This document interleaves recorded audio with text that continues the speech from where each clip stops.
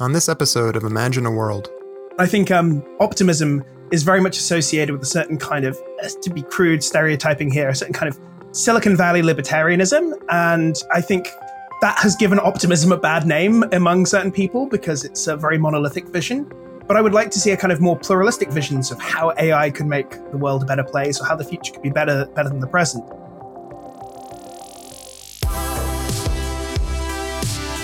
Welcome to Imagine a World, a mini-series from the Future of Life Institute.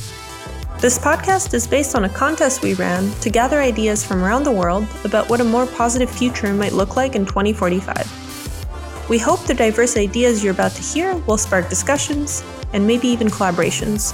But you should know that the ideas in this podcast are not to be taken as FLI-endorsed positions.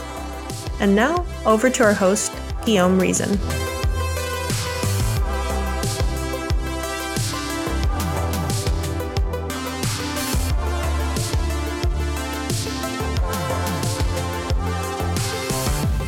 Welcome to the Imagine a World podcast by the Future of Life Institute. I'm your host, Guillaume Reason. In this episode, we'll be exploring a world called Core Central, which was a second place winner of FLI's world building contest.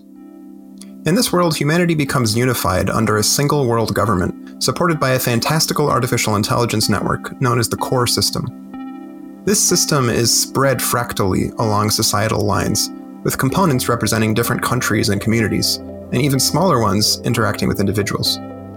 Its global reach forms a kind of social exoskeleton that helps to support all manner of human flourishing. The core structure is centralized and monolithic, but also contains a huge range of diverse and semi-independent components. This forms a paradoxical network of intelligence that really challenges our notions of agency and individuality. Other changes in this world, such as increased lifespans, empathy-building technologies, and personalized education, are also richly explored. There's a deep sense of enduring complexity throughout. Thorny issues of justice and well-being remained thorny despite technological and economic progress. This is a world unified despite, or maybe thanks to, its engagement with all manner of difficult conversations between individuals and communities. This world was created by a team of 7 hailing from the University of Cambridge in England.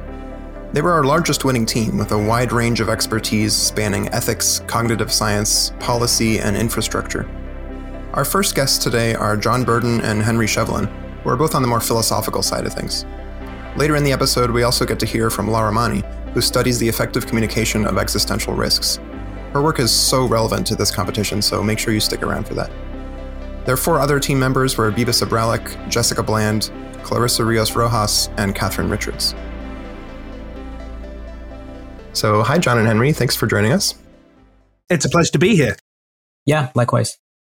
So, you're one of the biggest teams that we had in our top 10. There's 7 of you. How did all 7 of these folks come together to work on this submission together?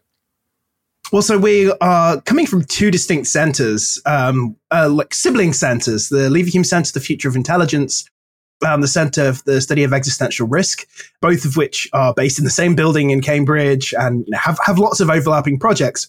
But I think that meant there was a big pool of potential researchers to draw on. So that was the first part. Yeah, I think quite a few of us were perhaps interested in maybe entering individually or in smaller groups, but we sort of wound up Lara decided, one of our other team members, she decided to see if anyone wanted to do like a joint CSER CFI submission, and we kind of just met and evolved from there. That's cool. So multiple of you, it sounds like, had come across the contest, but Lara was kind of the nucleation site that kind of brought you all together. The cat herder who got us all in order.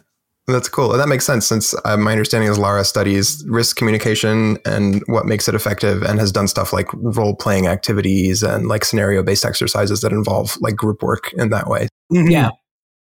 So you two have this kind of academic perspective where John is looking at like the AI risk and power assessment, among other things. And Henry, you're looking at, consciousness of AI and creativity and these other measurements. There's 2 other people that I kind of, when I was going through your team, sort of classified on the more academic side. There's Biba, who's a philosophy PhD student studying like ethics for emerging tech and online influence efforts. And then there's Lara, who I mentioned, who is studying like ways of communicating risk. Would you guys agree with that kind of categorization where you're kind of the more academic perspective and then there's kind of a more policy or engineering side? The only thing I'd quibble with there is, the term academic, we're all academics in a way. So, yeah. I guess I mean more theoretical, perhaps. Right, exactly. Yeah, that's exactly right. How was it to work with a team of this size? Firstly, it was immense fun, right? And I think that's one reason we managed to keep the team together. Because, with 7 people, 7 busy, sort of relatively early career academics, we all have way too much to do. But actually, most of us showed up for most sessions. We all came into the project with our own angles, and we very much, at least in the initial phase, kind of worked on our own bits. There was a lot of subdivision of stuff. And then sort of the latter part of it was figuring out how to make it all gel together. And I think one of the consequences of that is it made it feel more realistic. Mm-hmm. There isn't sort of one overriding narrative. There's not a single clean story. It's a very hard world to sum up in sum up in a sentence. Yeah. And I think that makes partly because it's almost like simulating a kind of stochastic element when you have so many different authors contributing their own things and then figuring out how to make it play nicely together. That's my experience. Yeah, what do you think, John? I think you're right there. I mean, first of all, yeah, it was very fun. And a lot of the time we were having these conversations, we were meeting up to do the world building together, and we would just get chatting and not really for quite a long time, not actually make any progress because we were just enjoying chatting about these different things and where things might lead and so on. And then the deadline starts looming and we have to start actually writing things down.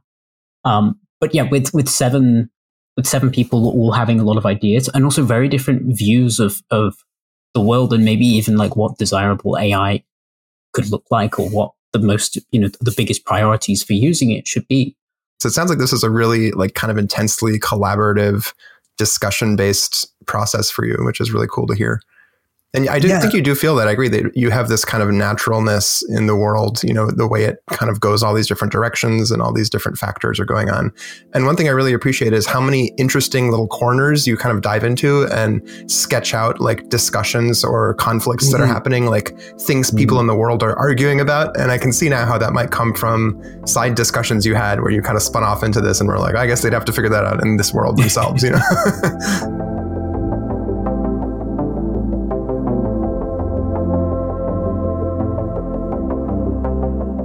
This world explores many parallel threads, from global-scale standoffs involving lethal autonomous weapons to anti-aging drugs, companion robo-butlers, and even artificially intelligent Facebook friends.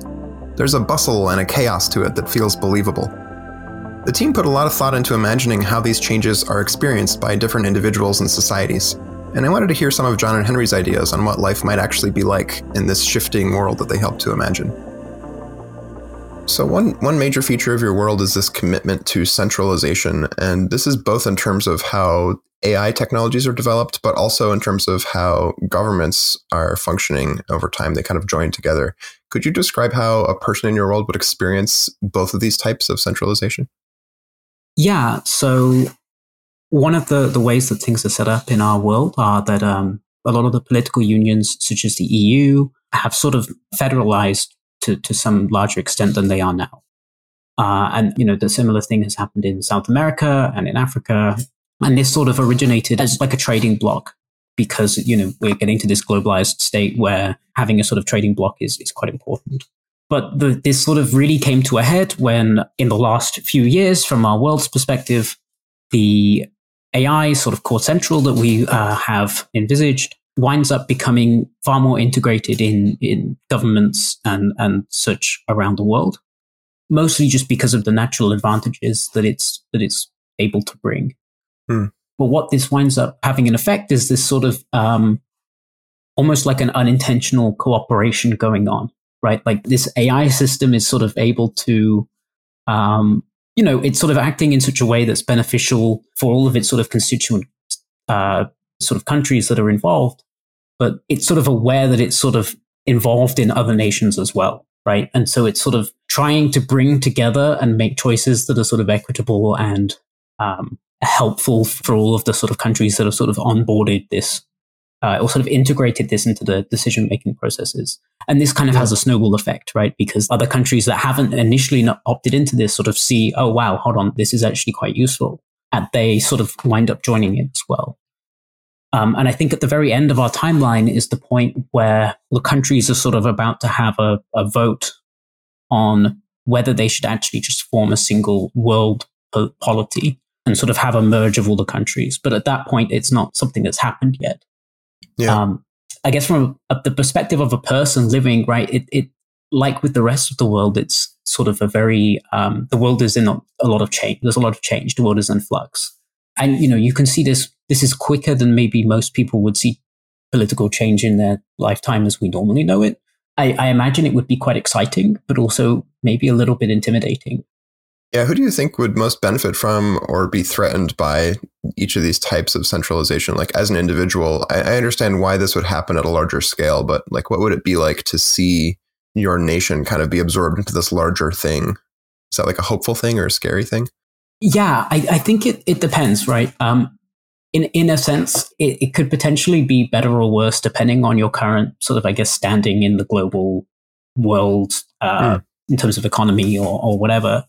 Because you kind of, if you're a smaller nation, you maybe have this hopeful assurance that your wishes are going to be represented and that the current system will work for you. Whereas I guess if you're one of the more traditionally prestigious nations that has a history of trying to look good or whatever, I'm not entirely, the word has escaped me here. Yeah. Those which have enjoyed more power historically, maybe. Yeah, exactly. If you're from one of these, then you maybe stand to lose your relative position in some arbitrary hierarchy.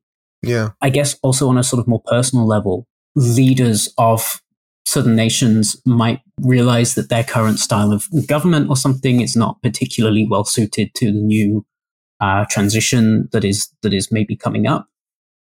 Obviously, things like dictators and so on are probably going to lose out if this is something that happens, right? If you go from having, unchecked power in a relatively small area of the world to, oh, okay, that's just not a thing anymore, then obviously you then have something to lose. But I guess, obviously the populations of these countries and, in general are probably going to benefit from this. Yeah. And what about the centralization of the AI technology? Like, do you imagine any individuals struggling with the fact that kind of all the AI technology becomes part of this core system? Yeah, so I think this is where we maybe have to be a bit careful about when we talk about AI technology, right? So I'm sure that a lot of the technology that we are beginning to see now, what is comparatively basic to type of technology that's in the world, the chat GPTs, the assistants, the image recognition, I think that's all still going to be, available. Right. Maybe there are certain limits on misuse. Maybe there is more regulation from things that we're seeing nowadays, like the EU AI Act and so on. But it's this more sort of general AGI that is sort of more centralized.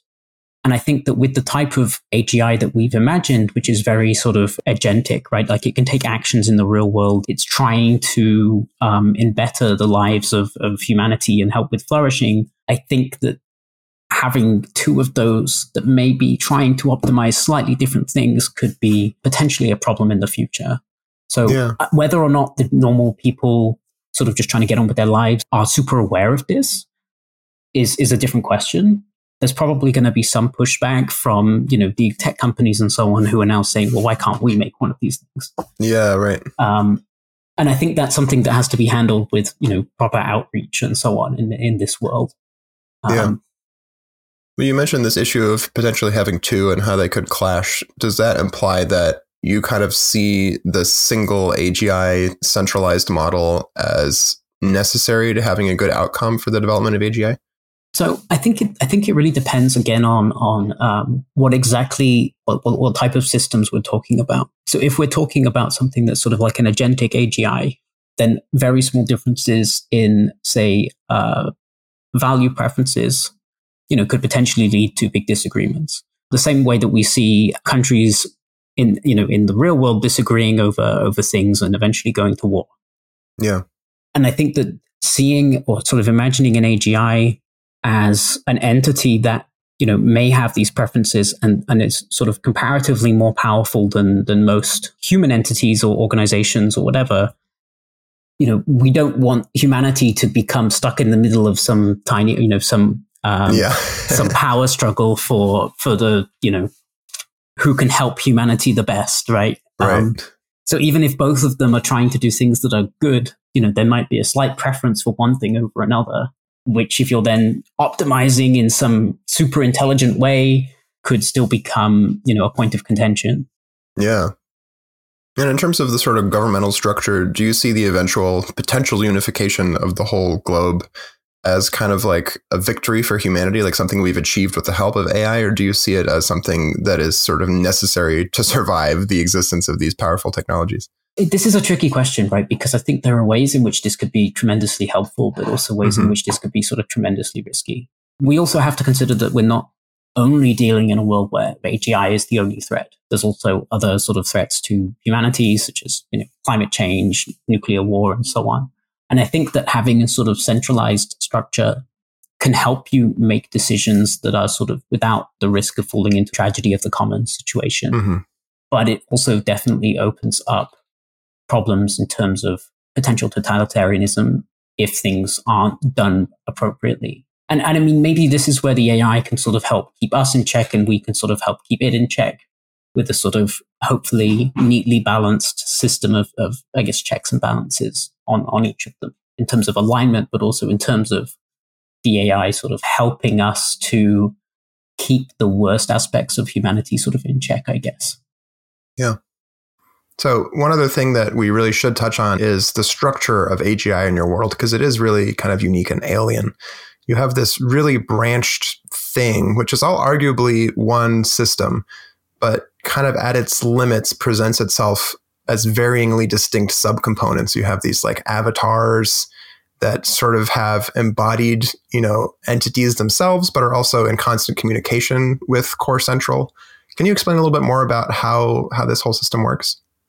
Yeah, so at a very high level, Core Central is sort of the organizing component of the AGI system, and it oversees sort of a vast array of other core systems, which are often delegated a particular task, or maybe relating to health or to the economy or to education or to particular continents and so on. And there's sort of a sort of hierarchical distribution of tasks going down, sort of mirroring a sort of tree in a way. But there's also sort of communication between different cores, sort of trying to come to mutual agreements about how exactly, the sort of thing they need from each other and how they should be interacting. Yeah. So a lot of these systems will be sort of distributed throughout various places in the world, right? And this introduces a lot of potential latency, which for very intelligent AGI systems becomes, almost agonizingly slow. And so there's sort of a necessity for there to be like a higher level of sort of decentralized, autonomy, if you will. And so we kind of came up with this sort of separated, I think my biggest inspiration for this was like octopuses, octopi, octopodes. Octopodes. They have a lot of sort of almost parts of their brain in their tentacles, right? Yeah, 40% I think is the figure. and I guess my idea was something about what if this, but on a much bigger scale, where the tentacles are sort of still more intelligent than humans, but they're sort of still they're receiving this communication from a sort of even greater intelligence, but still have a lot of remit to act among themselves. Yeah. So this tree of intelligence, these like tentacles kind of grow along the lines of society to support all the different factions and groups of humans that are on the planet. But I wonder if they're all one thing, like how do they support these individual groups of people, like countries, for example, the way we currently understand them, when they might kind of have differing interests? Like, is there a sense of loyalty to the parts of the world that they're focused on? Yeah, so this is an interesting question, and I'm not sure exactly how to go about answering it, right? Because I think Core Central and the core system as a whole is still constantly looking forwards, right? It's trying to sort of nudge the world to be in a more unified place, right? With this idea of sort of reducing inequality, breaking down sort of arbitrary barriers that don't really serve any purpose. And so maybe some of these actions that it's taking, while initially unpopular, perhaps, might be sort of nudging society into sort of accepting the more long-term view of this.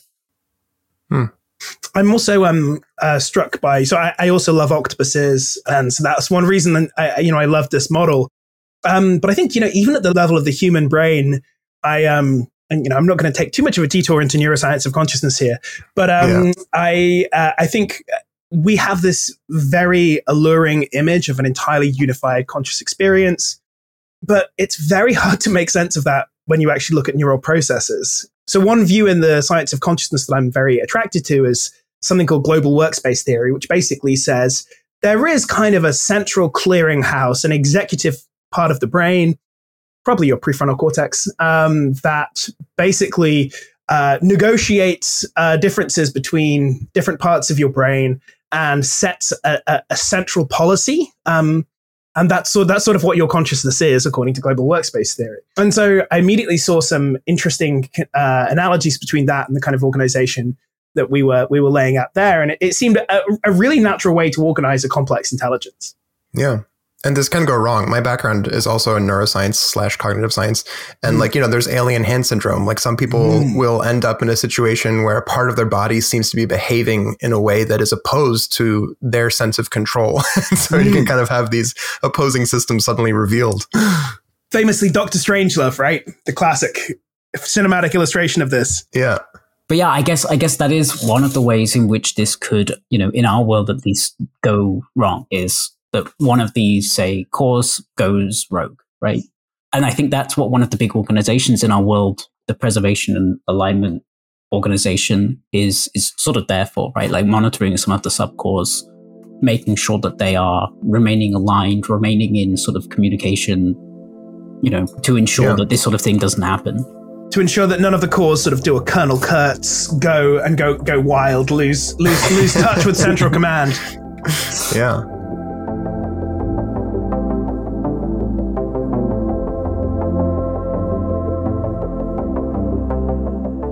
Maybe the biggest story in this world, if you zoom out, is the unification of humanity. By 2043, all world governments have incorporated the core system into their workings.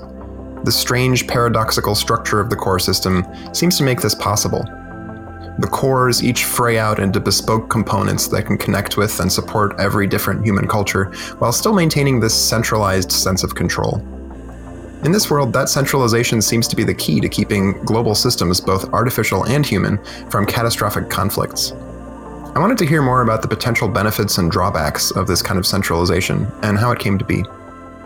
So early on in your world, there is a number of kind of runaway AI scares, and they push us to research control, alignment, and explainability in different ways that we can ensure these systems are actually going to do what we want them to do.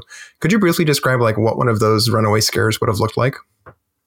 I'm reminded as well of this interesting Tom Scott video from a few years ago, where it's like a hypothetical scenario where some copyright company is sort of developing an AI to try and identify, the sort of thing, the automated copyright that you sort of see on YouTube.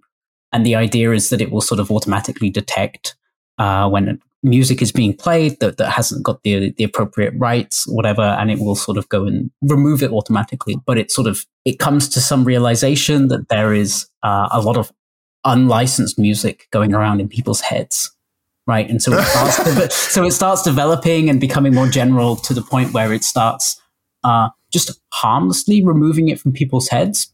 So there's no giant apocalypse, but a whole century almost, or a few decades of music just winds up disappearing from people's memory.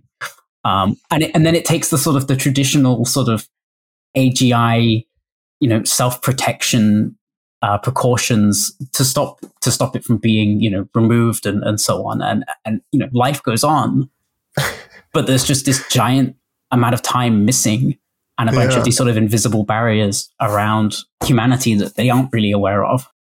Now I feel like my memory of this conversation is going to disappear.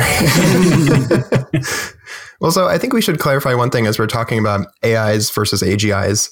We've been talking about like chatbots and things like that, which are in our world right now, kind of, based on these multi-layer neural networks and similar technologies of just like large data.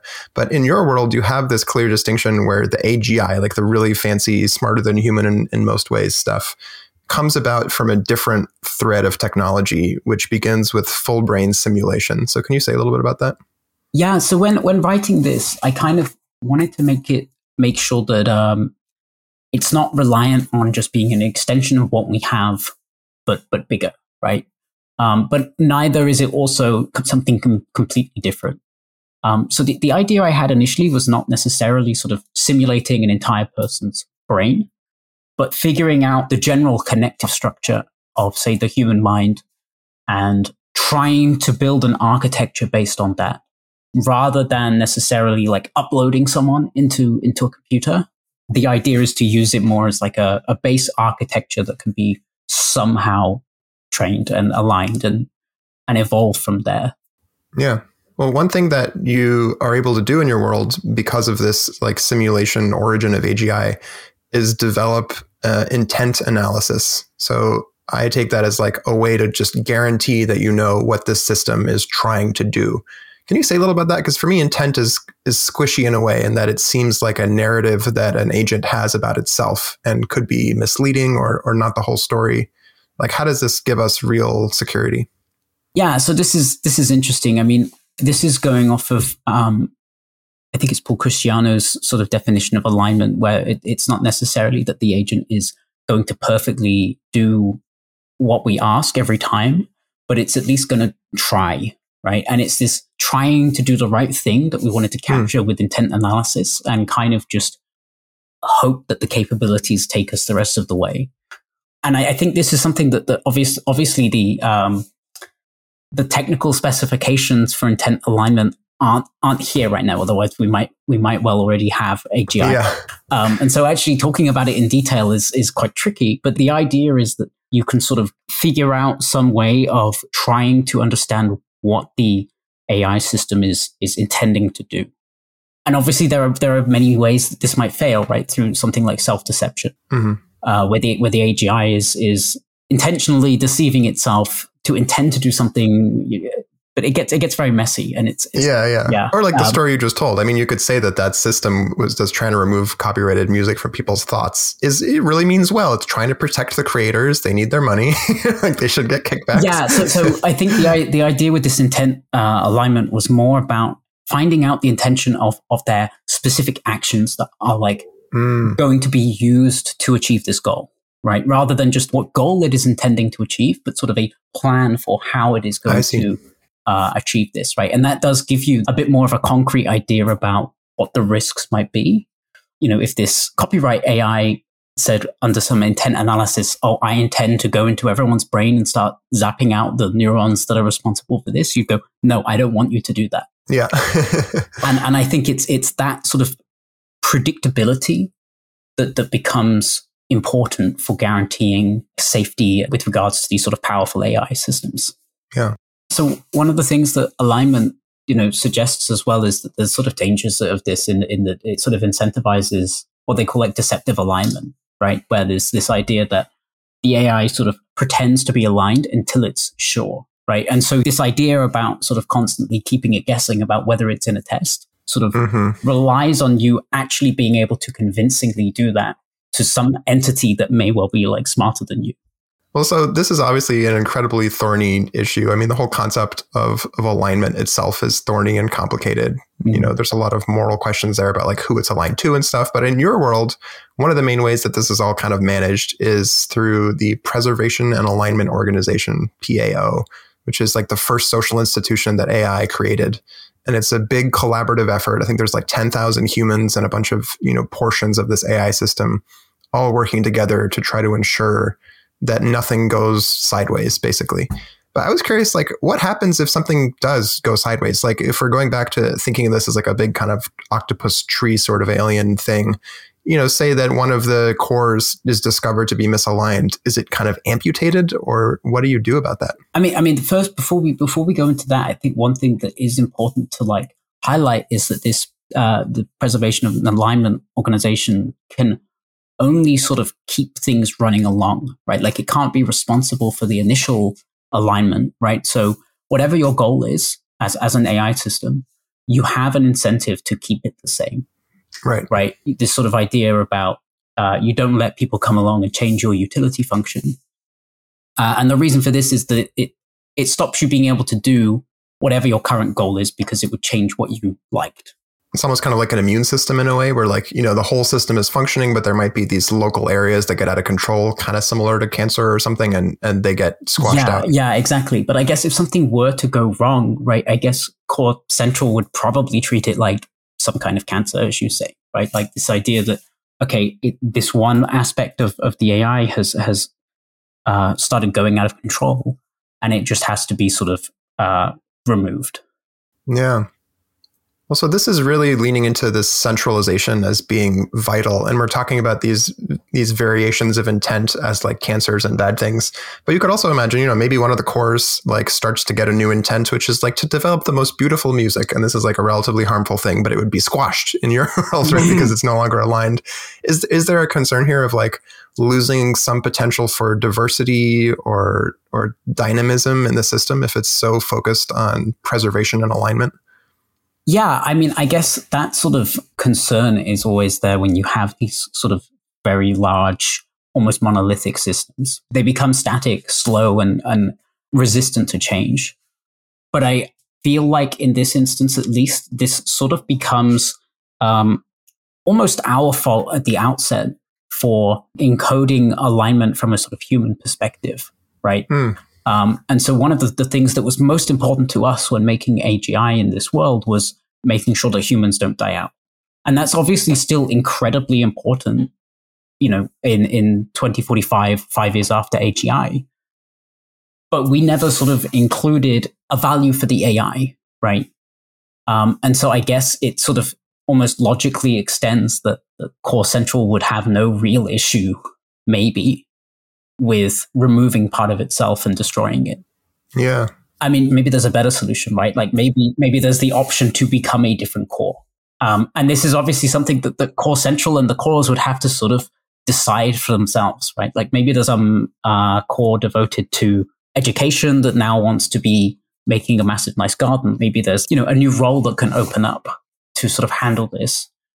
But I guess at the end of the day, it's also a question about why has this misalignment occurred, right? And is this something that could lead to sort of much worse situations other than just doing a different job, right? Like if you could drift from education to gardening, how does sort of big AGI still have the assurance that you're not going to drift from gardening to murder, right?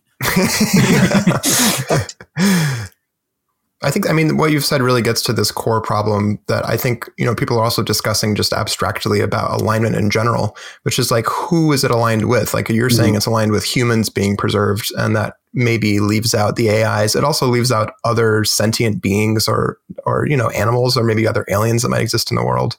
So there is this kind of focus that's built in at the beginning. Yeah. And I think that's something that's going to be very tricky for human or humanity to do in the real world over the next however long until we have AGI. Yeah. So I'm curious to explore the path towards this kind of monolithic centralization that your world ends up going towards. Basically, every country eventually incorporates Core Central into their administrations. I think by 2043, that's already happened. And this is just due to the huge benefits and incentives of doing that. Can you describe some of those benefits and incentives? Yeah, I mean, the most obvious one to me is the benefits that Core Central or the core system brings can lead to sort of almost objectively or demonstrably better standards of living for your people, right? And as a leader, it's very hard to try and go against that, particularly in the short term. Yeah.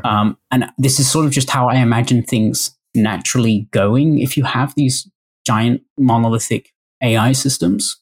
where if you do include it, then you're going to benefit massively, and your neighbors who haven't are not. And I think that there's a bit of a power disparity here that I'm still not sure how I feel about this part of our work, right? So for my part, I would add that when it comes to economics, I think capitalism is a very flawed system, but it's the least flawed one we've come across so far, because the invisible hand and price signals are very useful. I think capitalism has brought many, many, many benefits, and global capitalism in particular. But so many industries, it just creates awful incentives. So one of the things that I would hope is that AGI could, Core Central could help countries outperform capitalism in terms of economic efficiencies. Yeah.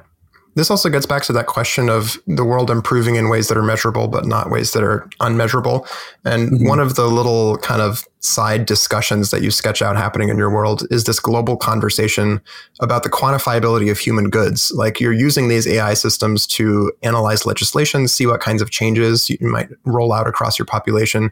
But what is actually available to you to measure? Like, can you actually tell if people are fulfilled, whatever that means? And how do you avoid over-indexing on easy to measure factors like GDP or other things like that? Yeah, I mean, at a high level, this all goes back to sort of trying to avoid pitfalls from, say, Goodhart's law, right? Like the idea that once you start measuring anything and you start using it for optimization, then all of a sudden are almost measuring the wrong thing. Your measure ceases to be useful in a way. And I think that's something that's very difficult to escape. But my hope is that by sort of taking in so many things into account, you can sort of almost out proxy the proxy in a way, right? Like sort of escape that trap. Yeah.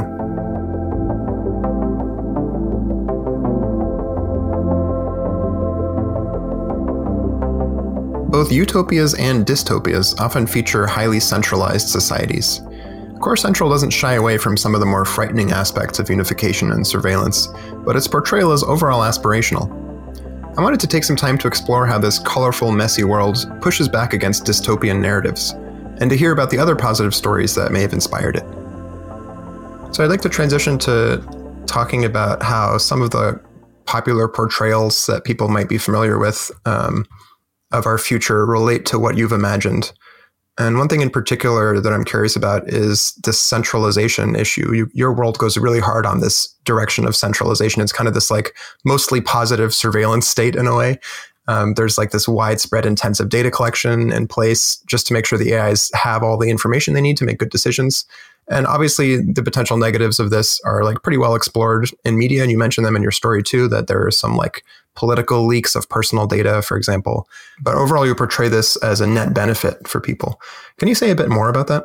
Yeah, I think there are definitely some downsides or potential downsides to the way that a lot of data is collected in the society. But it's also sort of important to remember that it's mostly going to these cores, which are sort of very alien and unhuman.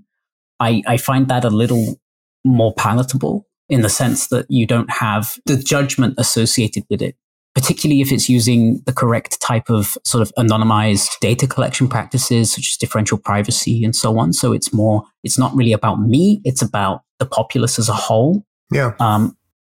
And I think as long as it's, not misused for political reasons or to sell me more stuff, which, Core Central doesn't really have an incentive to do, then I think it's not so much like a surveillance state, but it's I don't know, it's more just making use of information that's there. And when I was writing this, I was also sort of implicitly assuming that this is all pretty much opt-in, right? So you can probably just opt out of this if you want to.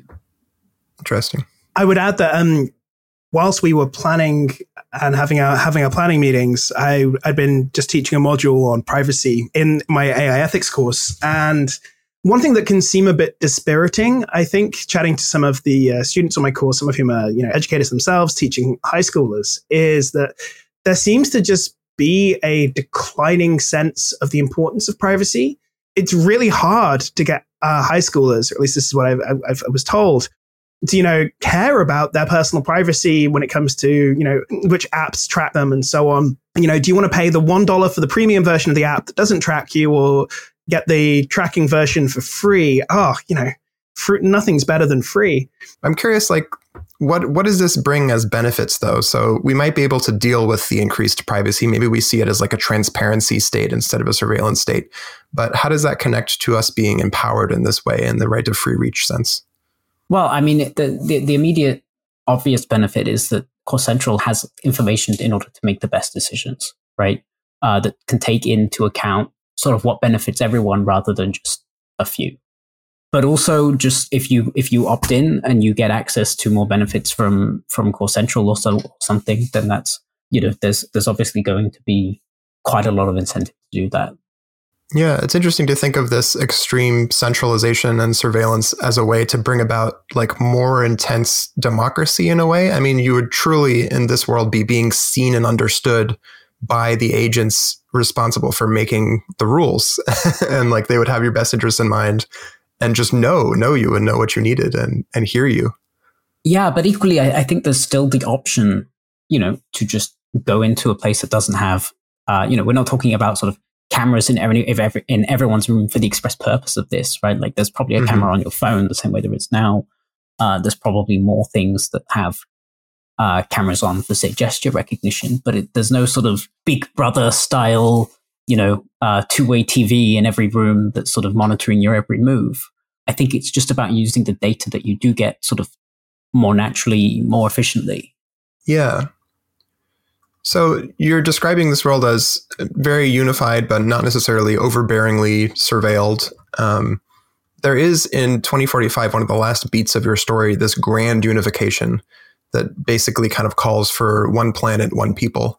I was curious, with Core Central already involved in every country's affairs, like what does this actually do for the world? How does this shift things? I mean, in many ways, it's not quite symbolic. My intuition here is it would be similar to if, say, the EU now were to federalize, right? In many ways, a lot of the legwork is done in terms of just the intertwining of the economies and, building up a sort of solid cultural foundation, right? And that people are more willing to take that final sort of push towards unification. Mm.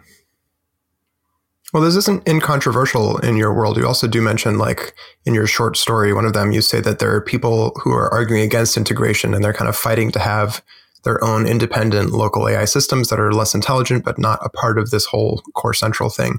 What do you see happening to like this part of the world some years down the road? Like, are they still dissatisfied and is there room for them to find purchase, or do they kind of die out?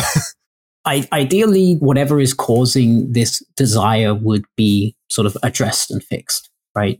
But at the same time, you can't make everyone happy all of the time. And even within sort of blocks like the EU or in individual countries, there are often like secessionist movements. And I think that isn't something that we can just magically fix with intelligent AI. And yeah, I mean, this is almost a problem for further down the road for Core Central and the government.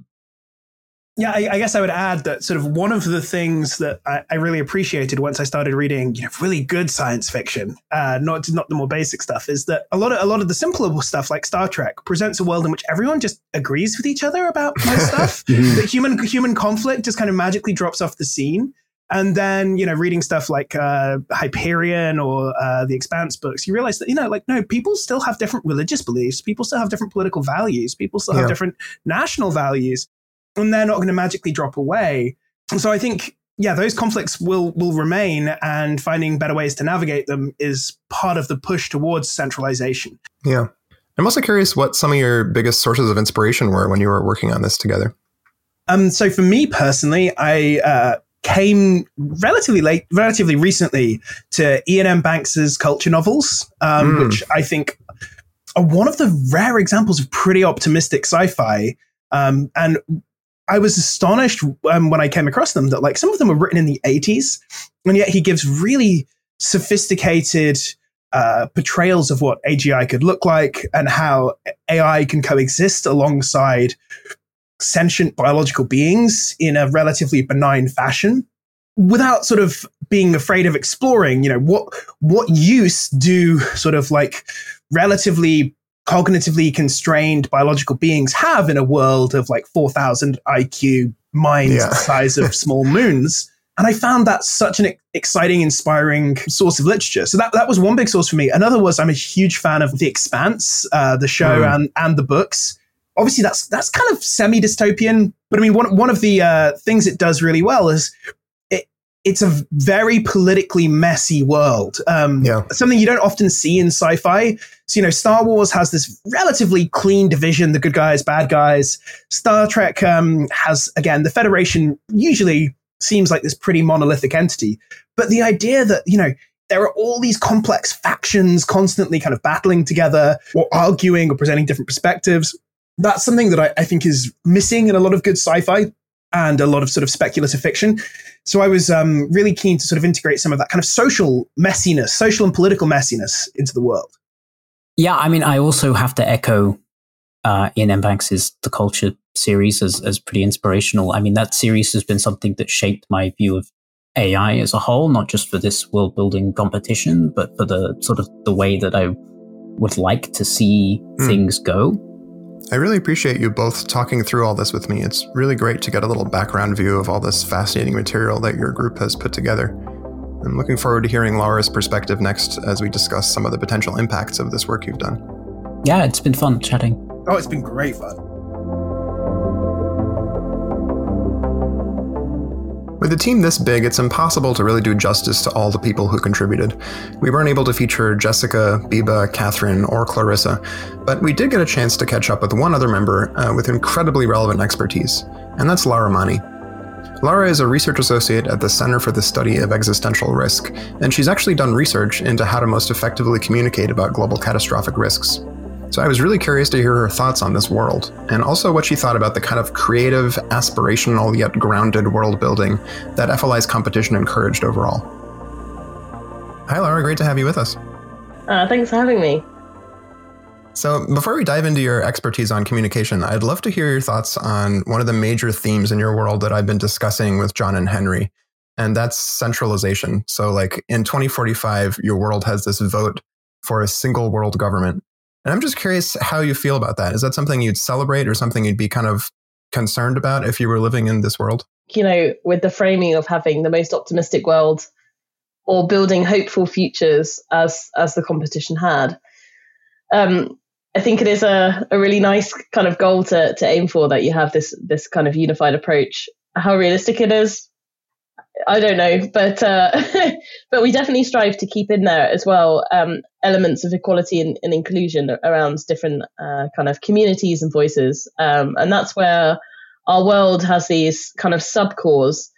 So it has the core central, but then has subcores that are designed to kind of meet with more community level need. Yeah, so it sounds like that was kind of one way of addressing a risk which would come along with this of reducing diversity or having some kind of strong-armed power structure across all different kinds of people. Is that like the main sort of concern that people were pushing back with as you were thinking about this centralization?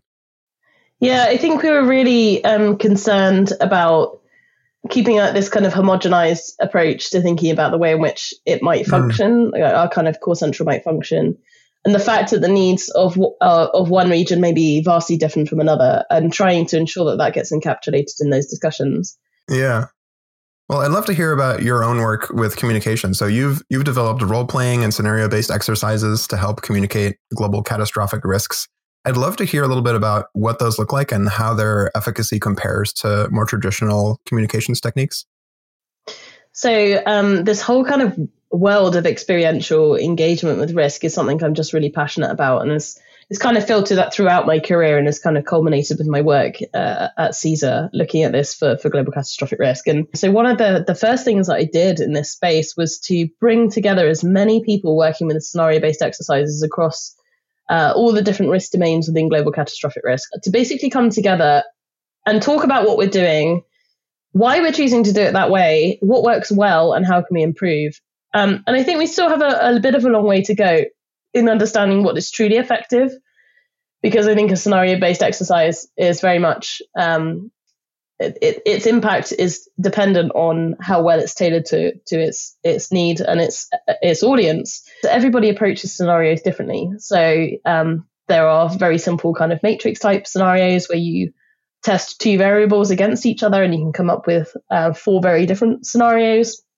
But I prefer this kind of more creative side to scenarios. So we have one that's really well established within the center, which is a role-playing game that explores AI safety and ethics features. And it's called Intelligence Rising. We've been doing that for about 3 years now. And this is just a really interesting game. Something that's just really captured my imagination for the last few years. It's a scenario in the fact that you play either the head of a nation state or you play the head of a company, an AI tech development company. And you work through this world along with the game master.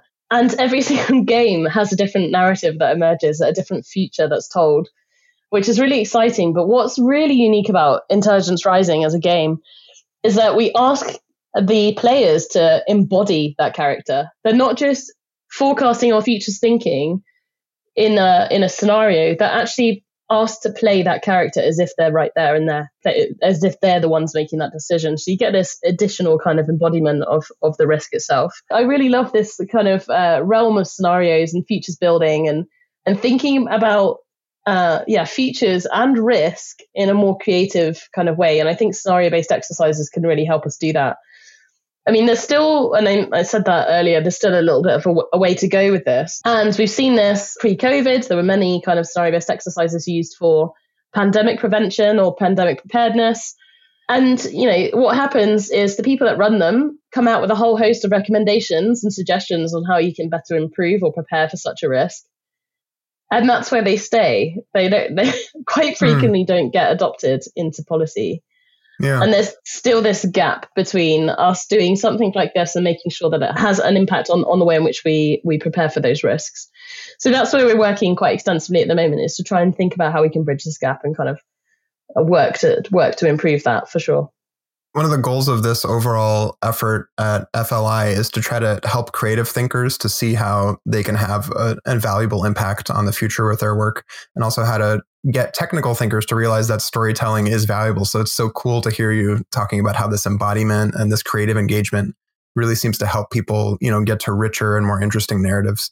Do you have any advice for how filmmakers or other creators might be able to help bridge this gap? I'm a massive believer in the power of creatives, and I try to embed creatives in as much of my work as possible. So, for example, last year in September, we had a creative communications workshop that we hosted at CSER, and we had a whole range of creatives come in. So that included people that worked on narratives, that included the board game designer, Mathieu Menepace, who designed Pandemic. We had a trapeze artist. We had a museum curator from the Art Science Museum in Singapore. And we had people that deal with a very specific kind of art, like thermochromic paint, which is paint that changes color with temperature. And we got them all to come in, and we invited a whole host of academics or people that worked within the space of existential risk. And we got them to sit together and think about creative ways in which we could communicate risk. And this was just really fantastic. Even though I was one of the people behind designing something like this, I was really quite stunned by thinking about new media as a way to kind of communicate some of these risks. I think there's just so many ways to kind of bring creativity in what we do. But I think it's important to not kind of put creativity in a box and say, oh, those are creatives. They can come in and kind of help us, draw our conferences or things like this. That's one way to use it. But creatives think about risk in a different way, and they're able to frame it in a different way. I think all different people from all different backgrounds have different ways of thinking about risk and thinking about, these kind of themes. And it's really important that you cover all of those, because, not everyone if you're going to communicate risk, you have to speak to all sorts of different voices too. So the more voices that you have in the designing and the development of communications helps with the dissemination and the impact that it has. Yeah.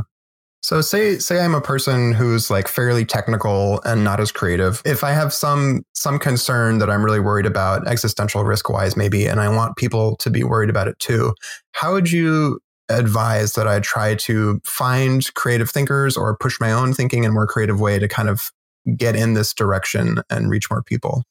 Yeah, that's a really interesting one. And, a lot of the stuff that we've been able to do is because we have that extensive network, or people that have worked with different people or kind of known them through that kind of space. And we've done it through all sorts of different means. We've approached some creatives and just said, I really like your style, and I would really love it if you would think about this kind of work with us. So is it something that might interest you?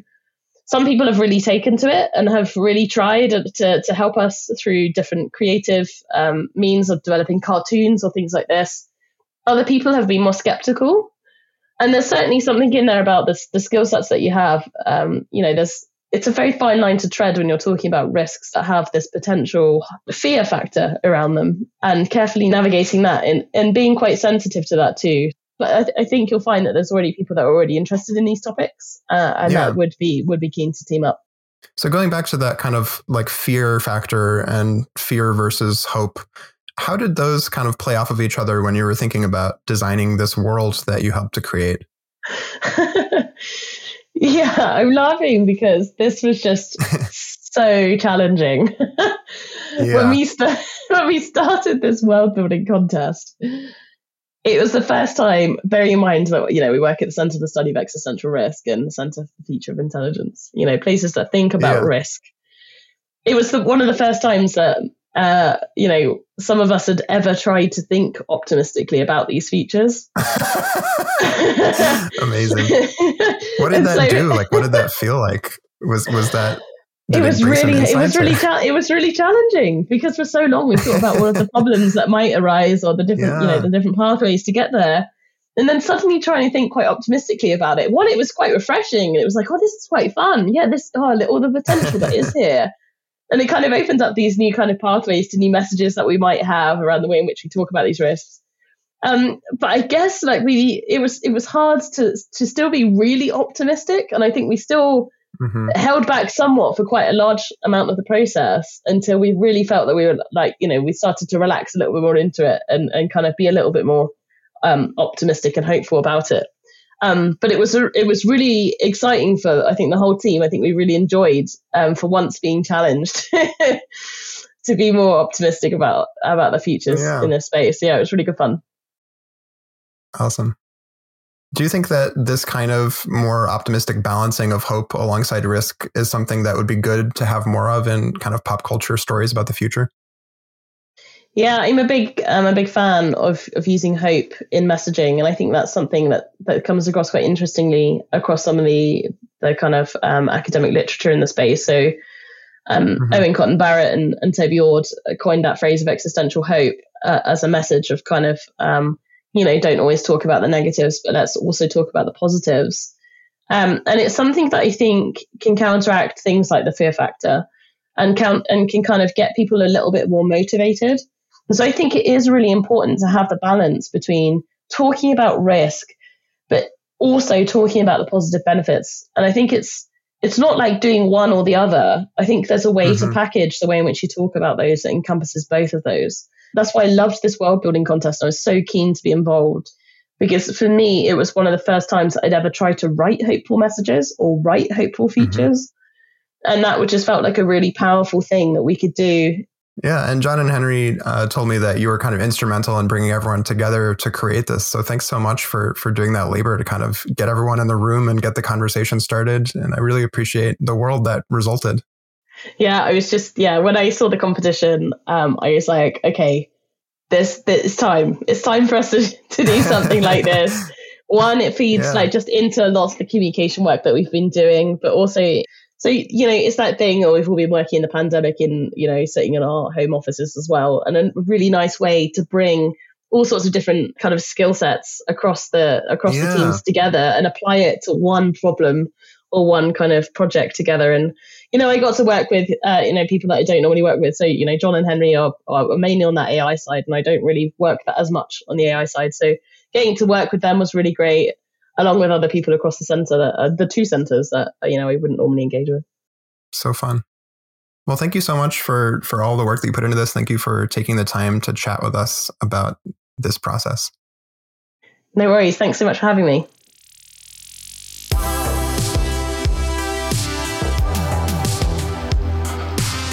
If this podcast has got you thinking about the future, you can find out more about this world and explore the ideas contained in the other worlds at www.worldbuild.ai. We want to hear your thoughts. Are these worlds you'd want to live in? If you've enjoyed this episode and would like to help more people discover and discuss these ideas, you can give us a rating or leave a comment wherever you're listening to this podcast. We read all the comments and appreciate every rating. This podcast is produced and edited by Worldview Studio and the Future of Life Institute. FLI is a nonprofit that works to reduce large-scale risks from transformative technologies and promote the development and use of these technologies to benefit all life on Earth.